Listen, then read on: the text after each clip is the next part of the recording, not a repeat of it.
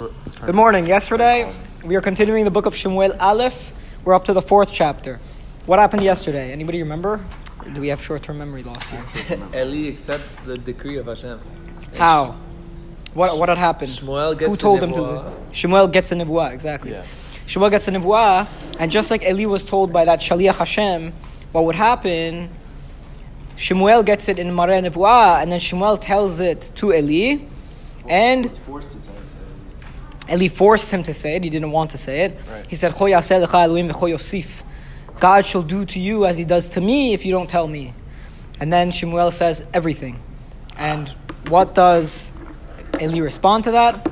Adonai hu hatov b'ainav ya'aseh. It is God's word. It is God, and whatever God wants, He will do. Shemuel then grows up. Vayigdal Shemuel. This is pasuk Yutet. I'm just going back because it's key for the next perek. Vayigdal Shemuel v'Adonai hayayimo. Shemuel grew up, and God was with him. V'lo hipil mikol devarav arza. And he didn't throw any of his words on the ground. What does that mean? It's an expression. He didn't waste a word. He didn't waste a word. Kol ma shaya omer hayaba. Anything that he would say would come true. Meaning nothing he said fell on the floor.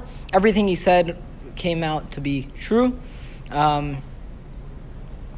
So that was, I just read the Radak. Vayeda kol Yisrael midan ve'ad Be'er Sheva ki ne'eman Shemuel lenavi, and all of Israel from Dan to Be'er Sheva knew that Shemuel was a trustworthy Navi ladonai to God. Vayosef Adonai leheraot b'Shilo, and God continued to appear in Shiloh. Ki nigla Adonai el Shemuel b'Shilo bidvar Adonai, for God had appeared to Shemuel with the word of God. I don't know what that means, to be honest. With the word of God? Yeah. Which one? 20 or 21? 21 is a very difficult pasuk to translate. Hashem once again appeared in Shiloh, for Hashem appeared to Shemuel in Shiloh with the word of Hashem. For Hashem appeared to Shemuel in Shiloh with the word of Hashem. Do you see what my problem is with that translation? Yeah. It says Hashem appeared in Shiloh. With the word of Hashem. It's like repeating itself. Yeah. Let's see if there's anything here. Okay, so Misudat David says it's trying to say that he didn't appear to him in a vision, but he appeared to him in words that he heard. So his nevuah was a nevuah of hearing as opposed to seeing. It wasn't a vision. His mother prayed for him without audibly speaking. And then Couldn't hear what she was saying, but Hashem heard. So no, I don't think so. I don't think that's the connection. And I don't even know if Mitzudat David is right here. I don't know if that's Peshat, to be honest. It's just difficult. Let's see if anybody else says something.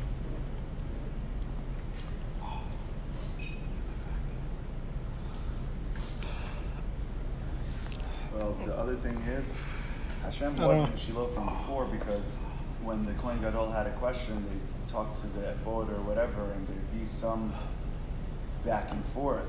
Right. But with Shemuel, it's a direct line. There's no conduit. There's no nothing. It's just he can hear God direct.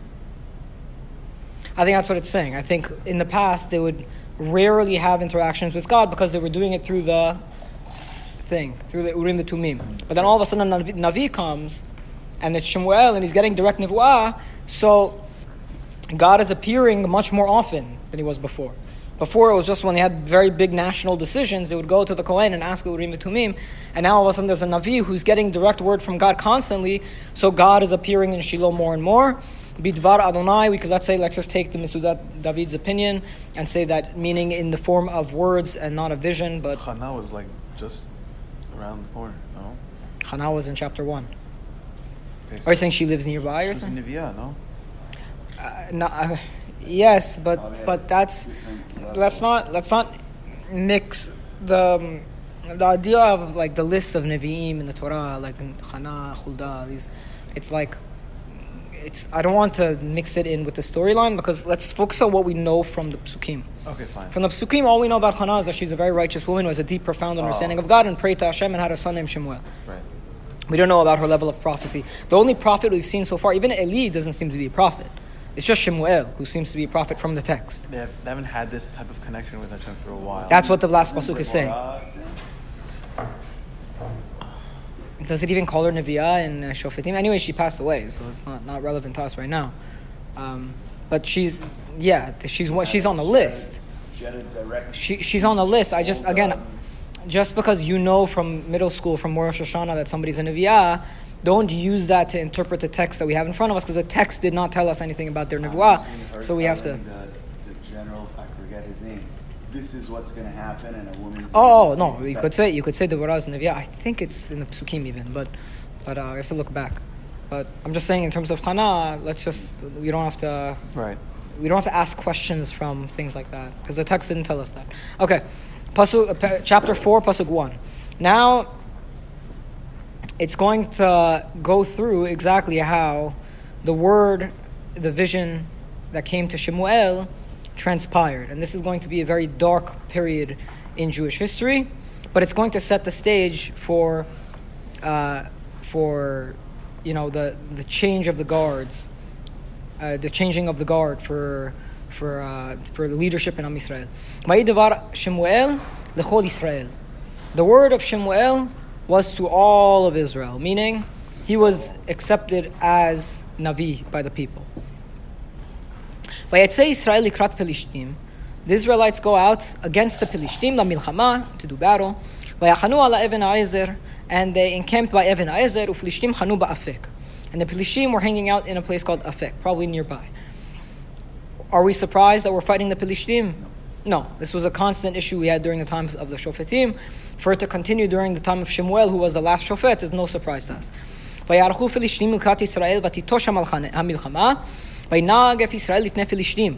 the Pelishtim arrayed themselves against Israel, and the war spread out. The battle was waged, and Israel was beat down before the Pelishtim. And in the field, 4,000 people were killed on the Israel side. That's a big, big, big loss. Okay? Remember from the times of Yoshua, we lost 36 people in a battle and we lost it, So for things to deteriorate to this extent are pretty bad. So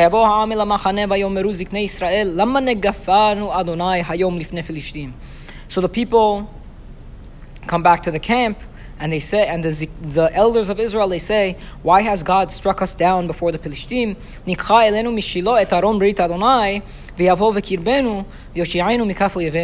Let us take the Aron from Shiloh, and we will take it amongst us, we'll bring it in our midst, and it will save us from our enemies.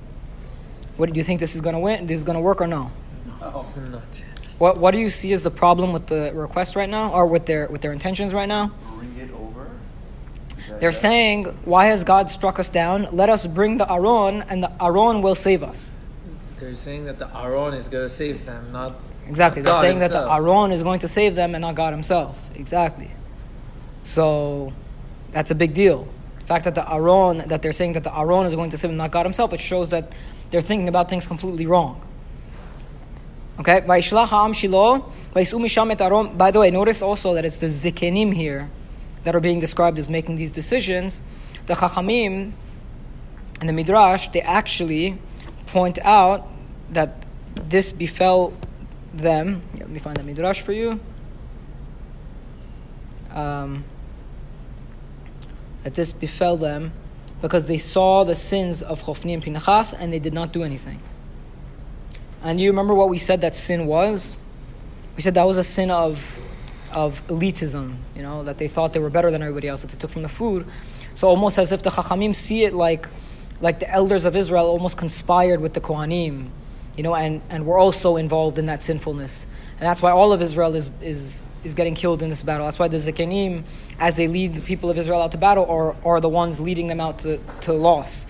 Because all of Israel is responsible for that sin of Chofni and Pinchas, or at least the leadership is responsible. Okay? So the people sent to Shiloh, and they took from there the Aron of the covenant of God that sits on the Keruvim. And there were the two sons of Eli with the Aron, Chofni and Pinchas. That was, they were the chief Kohanim, so they were guarding the Aron, of course. Now, obviously, if they're taking the Aron, who's going to go with them? Chofni and Pinchas. because they're the ones who guard the Aron, because that's their job. And it was when the Aron of the covenant of God came into the camp. They did a major blast of a horn. And the land became what's the translation? Became like shook. The land shook. Okay, so they blow a shofar blast and the land shakes. And you'd think, what does this remind us of? Yericho. Oh. When they blew the shofar and the walls fell. But unlike Yericho, when God was with them, this time it's the Aron that's with them, but God is not there, and the shofar blast is meaningless. God is not there, though. God is not with them. He's not leading them out to battle to succeed. Probably because he wants to punish. He's trying to lure Chofni and Pinchas out to battle. Why is Bnei Israel dying as a result? Probably because Bnei Israel were sinful also. The Philistine heard the sound of the blast. What is the sound of this great blast? In the camp of the Jews. And they knew that the Aron of God had come into the camp. And the Philistine are also part of this kind of thinking, this magical thinking that the Aron is going to magically save them just because. So, and they feared, for they said, God has come into their camp. They said, woe to us, for yesterday when we won, we did not have to defeat them with their Aron. They weren't like this yesterday and the day before. Yesterday and the day before, they didn't come out with their God. Now they're coming out with their God. That's a big problem. Woe to us, who will save us from these great gods? These are the gods who struck Egypt with every type of striking in the desert. So the Philistines get very scared, but they then get courage. You're making a grammatical mistake here. No, the Philistines say, "Who is this mighty God?" Look at the Hebrew. The Hebrew is in plural. They translated it into the singular, the same way we say like Shema in Persian and in reference to one person. But when we say God's name in plural, it's still... We do. We say God's word in plural, correct, and we say it's God, but they're using other pronouns here, which is what I'm building on. They're using pronouns like Hem, Elehem. These are the gods. You were like baiting it. Oh, no, I knew it was coming because I know the translation. But I think it fits with the text to assume that they're assuming that there are more than one God involved on Israel's side. Why wouldn't they be? I'm just seeing it as not foresight, like them having a basic understanding. They may know that we are right. Maybe they know that we serve one God, and that's just a grammatical quirk. Literally, in the Hebrew, it's all in plural. In the Hebrew, it's in plural, but it could be just be a grammatical thing, and they're actually talking in singular. And then they turn to themselves and they say, "Be strong and be men, you Philistine. Lest you end up serving the Hebrews like they served you. You should be like strong men and you should wage war. And the Philistine did wage war. They built the courage, and Israel was struck down. Each person ran back to his tent, and the blow was very big. And from Israel 30,000 people died. The Aron of God was taken. And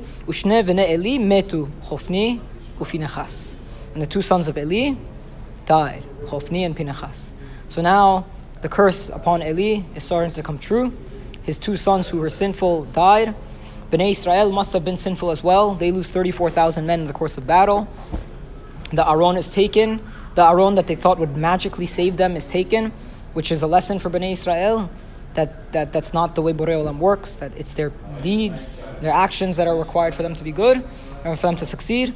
And we'll see what happens as a result of this loss. Be'ezrat Hashem tomorrow. Baruch Adonai Olam. Amen. Amen. Amen.